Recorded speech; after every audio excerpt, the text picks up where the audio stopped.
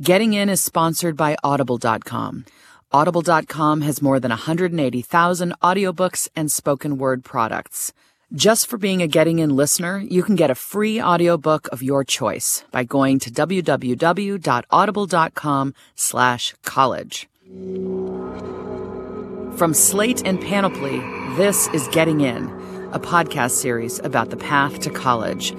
I'm your host, Julie Lifcott-Hames, and today we'll be highlighting some of the biggest changes in college admissions, key details that rising seniors need to look out for this summer and fall as they prepare their applications, and we'll be answering more of your listener questions.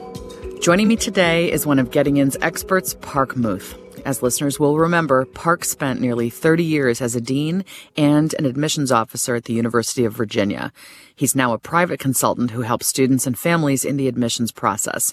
Welcome back, Park. Thanks so much, Julie. It's great to be here. We launched this podcast in September 2015, and since that time, we've heard about lots of changes in the admissions process, from the new SAT to new financial aid policies, to the looming possibility from the Harvard Turning the Tide report that colleges might try to do something to lessen the arms race feeling that accompanies all of this.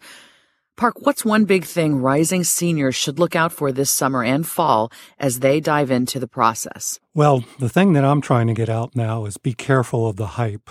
There are lots of people out there that want to profit from your fear. Because of all these changes that are coming out on SATs and all the things you've raised, there are a lot of people and businesses that are trying to scare you. And I don't think it's quite in the order of clickbait and TMZ.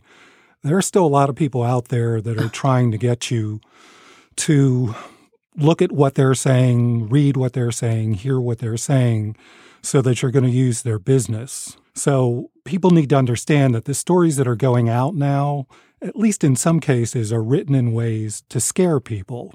And one of the things I'm seeing is that the stories that get the most press are the ones that are focused on the most selective schools. There are unending stories about how impossible it is to get into these places. And so parents are now starting a full court press at, grade 8. And parents are pushing their kids harder. And as Julie, as your book describes, parents are taking over the lives of their children. Now, I think I'd be lying if I said that students shouldn't pay attention to the fact that it's hard to get into a small set of schools, but I guess I'd also be misleading if I stopped at that point. Over 50% of the schools, colleges this year came in under their enrollment numbers. So what that statistic tells you is, in some ways, life is good. There are going to be many great choices out there as long as you don't get caught up in the hype and the fear. So what I advise students now is to look around and to go back to the mantra of this podcast, which is it's much more about fit than it is about the name of the school. And don't fall for the hype that there are only a handful of schools to go to. And if you do that, I think if you have optimism and faith, this process could actually be kind of fun. And I'm not just saying that. Park, my goodness, does anyone believe this process can be fun? You clearly do. You know what? I actually do as well. I think if we do kind of widen those blinders and stop only looking at big brand name schools for those of us who are kind of prone to that, then we can realize that America is full of riches when it comes to colleges and universities. And as you've just said, 50% of the schools came in under-enrolled this year, meaning they didn't, have quite enough students to fill the spots they had available. That can allow us to breathe a bit of a sigh of relief. And I really appreciate that you said that a lot of people are trying to prey on the fears of families and students. Thanks for calling it out and calling it what it is. And of course, you're not that type of person at all. That's why we have you on the podcast. You're there helping to guide families in a thoughtful, informed way through a process that has a lot of variables and can seem pretty mysterious. So Park, thanks for being you in the lives of your students and their families, but also thanks for being an expert on this podcast. Oh, that's very kind of you to say. Thank you. Okay. So now it's time for listener questions. We got this email from Sarah, a mom in Boulder, Colorado. I've not yet heard your podcast touch on the student athlete. Our son is a junior and a good student, 4.3 weighted GPA with solid SAT scores. He's also a dedicated athlete who is qualified to participate in his sport at a lower level Division I school or most any Division III school. His personal goal is to attend a Division I school as a student athlete, but his father and I are torn about the pressures of Division I athletics and are hoping he'll keep his options open for D3 schools as well. We are also proponents of the quote-unquote big fish philosophy, in which students can thrive in the big fish in a small pond environment, both for academics and athletics. Any student-athlete expertise you have would be welcome. Park, what do you think? Well, I think Sarah's raised some good questions and some big issues that aren't just simply about being an athlete in college. I mean, there's a lot of data out there that says that being a big fish is better than being a small fish. Malcolm Gladwell in his chapter in David and Goliath talks about that, and it's something we've talked about here before. But I'm going to dredge up some of my personal story to talk a little bit about this. Since ages ago, I was a recruited athlete. Were you? I did a college, yeah, I was. What sport? Track.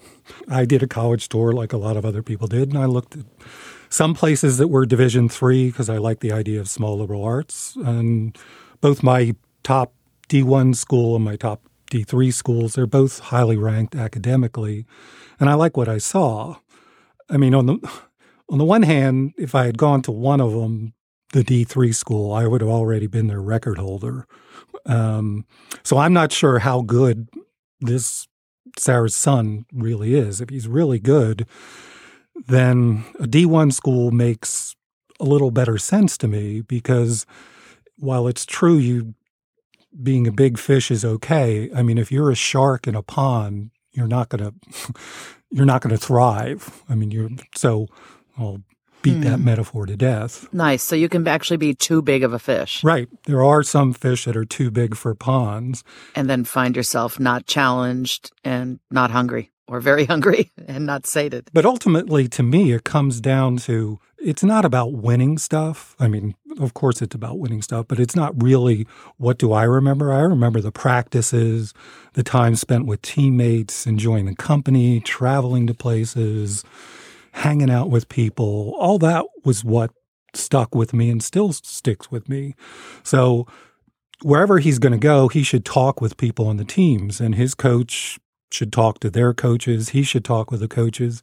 I mean, I'm still in touch with my coaches from college, and that to me is more important than whether you're getting a name in a local paper or a national paper by a sport you play, because the odds are very much against anybody making a living in any sport that they're involved with in college. Nice. Thanks for that. I guess I would add, first of all, that I was not a recruited athlete, but I did end up rowing crew for 1 year, freshman year at Stanford, which was an incredible challenge and pure joy as well.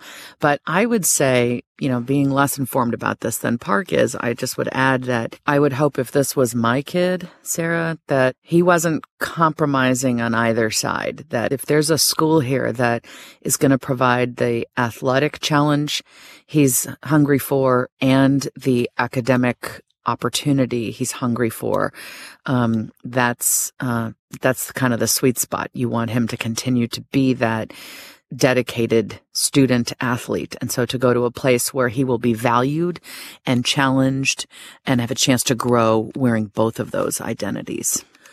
Okay. Next, we've got a voicemail from Anne, a mom in California. Hi, this is Anne. I am the mother of a high school junior in the Los Angeles area. My daughter has done some significant legwork with testing and college visits in the past year, and she will be finalizing her application list this summer. My question is, how much work can or should she be doing on the Common Application and other college essays over the summer? We've been told that she should not work on the essays over the summer because a lot of personal growth takes place in the fall, so the essays end up being completely revised. However, my daughter plays a fall sport and will be spending 20 hours a week at practice and competitions in the fall, in addition to taking 3 AP classes and holding a leadership position at her school. I know from friends that this fall is an extremely busy time for all high school seniors, and we're looking at ways that we can minimize the burden and maximize her sleep. I would appreciate any thoughts you might have on this, and thank you so much for the podcast. I've listened to every episode, and it's been such a great help to me as I try to figure out ways to guide my daughter through this application maze. So, Park, is there an optimal time to work on essays? What do you think? Well, there's a lot of discussion about this among counselors, both private and working with schools, and there are lots of disagreement. For me, I am a proponent that people should start in the summer. And while students may change between the summer and the time they're applying, that's become almost less true than ever. And the reason I say that is because more and more students are applying early decision or early action. So those deadlines tend to be November 1st. Now that so many more people are using those options, it's no longer January 1st, it's November 1st, and that's a lot earlier. So that means students, when they're starting off in their senior year, they're getting used to classes, they have their activities, they're really busy doing all these things, and they have to get their essays done by November 1st. So I encourage students to write things over the summer. Now, it may be that over in September or October, the student may have a revelation and decide to write a different essay. But to me, there's no downside in practicing writing. Yeah. I mean, so what if you don't use it? You've learned how to write an essay, and that's only going to help you write the next essay. So if you have time in the summer, I would use it, because if you haven't gone into a senior year when you're taking APs and doing classes and all the other stuff, it is very intense. And I think the summer is a time where you're not under as much stress and you can put more effort into your writing. Yeah, nice. I mean, this daughter plays a fall sport. Mom says she's going to be spending 20 hours a week at practice, as, many athletes do. So, yeah, I couldn't agree more that summer is an opportune time for her to get started and, probably end up feeling a lot less stressed as she goes through the fall. Cool. Okay. So we've got another listener email. This is from Catherine, a mom in New York City. Hi, Julie. I'm the mother of a 10th grader at an independent school in NYC. I have read your book, and I so much appreciate your point of view on parenting and the college process. Thank you. I'm dismayed by the test prep industry, though, I see flourishing in our cohort of families in NYC independent schools. I believe the 100-plus hours my daughter will spend on test prep and the thousands of dollars our family will spend on that effort is 100% useless in terms of developing her as a person, enriching her life, increasing her intellect, and building her character. Additionally, it's outrageous to realize how many families cannot afford to consider test prep.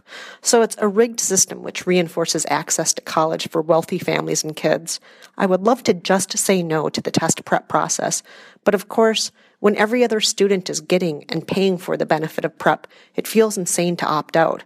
I deeply resent this economically elitist business and poor use of our daughter's time and our money. Oh, I feel for you, Catherine. Park, what's your take on test prep? Yeah, well, clearly testing has both ethical and economic implications. I mean, there are tons of studies that show that SAT scores are tied to social class. The higher you are in the class, the higher your average scores tend to be.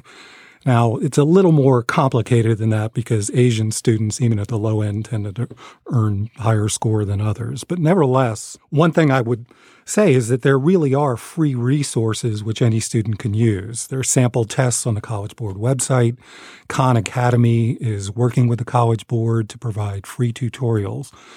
Is that the same as a $1,000 an hour private tutor? Clearly not, but there aren't that many people that are spending that kind of money to get test prep. But I'm actually going to switch gears and approach the question from a point of view that I think rarely gets mentioned.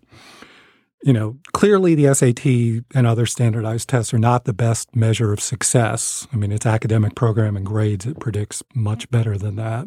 But it's also important to future success is how willing is a student to put in time. It's more the development of certain character traits that studies show that these are great for the real world.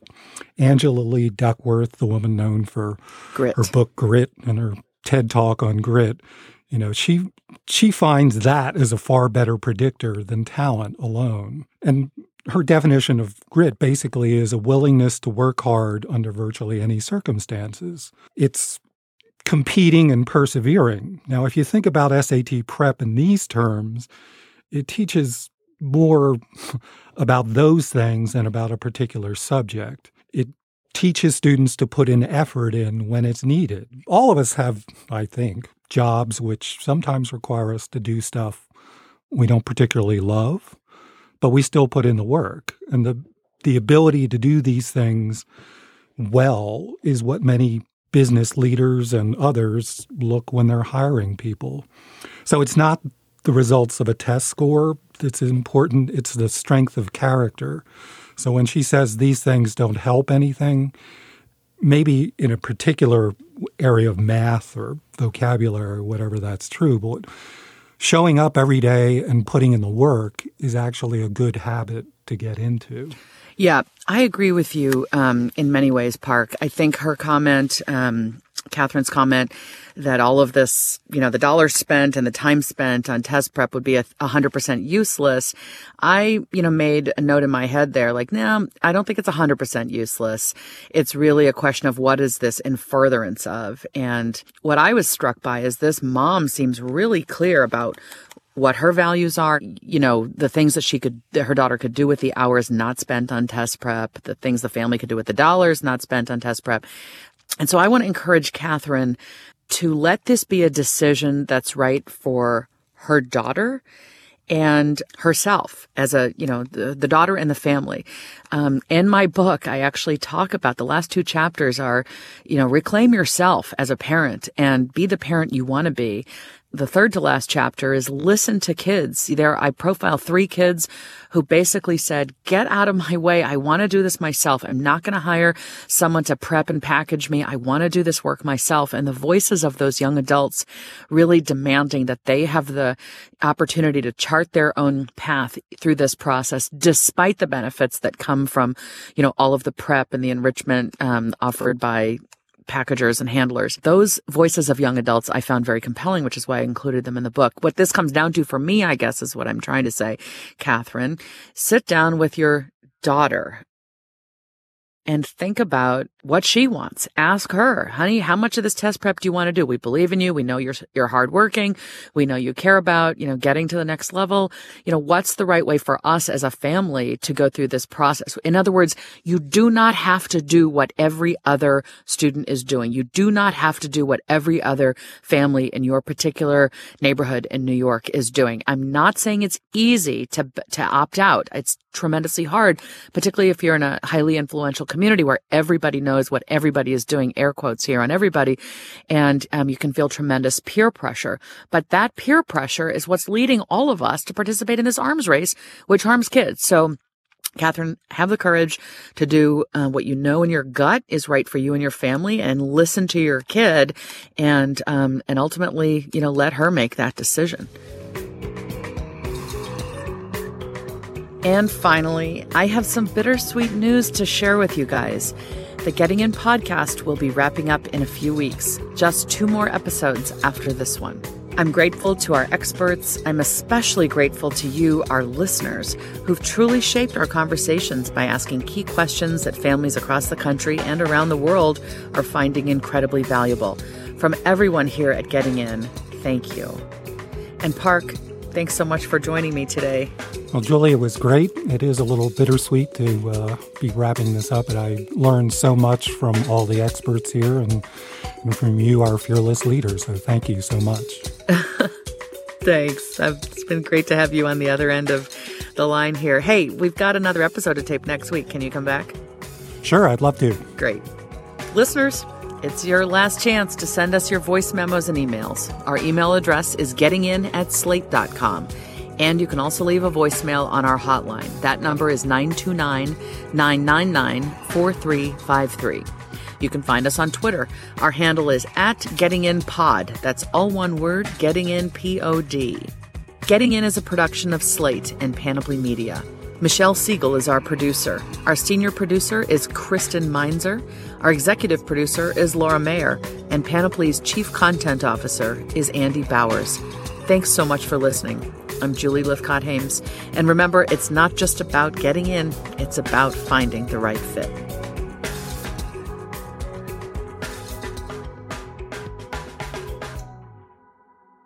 Getting In is sponsored by Audible.com. Audible has more than 180,000 audiobooks. You can download them and access them on a bunch of different devices, on iPhones, Android, Kindle, or pretty much any other MP3 player. One book to try out from Audible is In the Country We Love by Diane Guerrero. She's an actor on the TV shows Orange is the New Black and Jane the Virgin. When Guerrero was just 14 years old, her parents were detained and deported while she was at school. Born in the U.S., Guerrero was able to remain in the country and continue her education. There are 11 million undocumented immigrants in the United States, and this memoir is a powerful starting place to understand their hidden struggles. If you want to listen to In the Country We Love or many other books, Audible has it. Get a free audiobook and 30-day trial today by signing up at www.audible.com/college. That's AUDIBLE.com/college.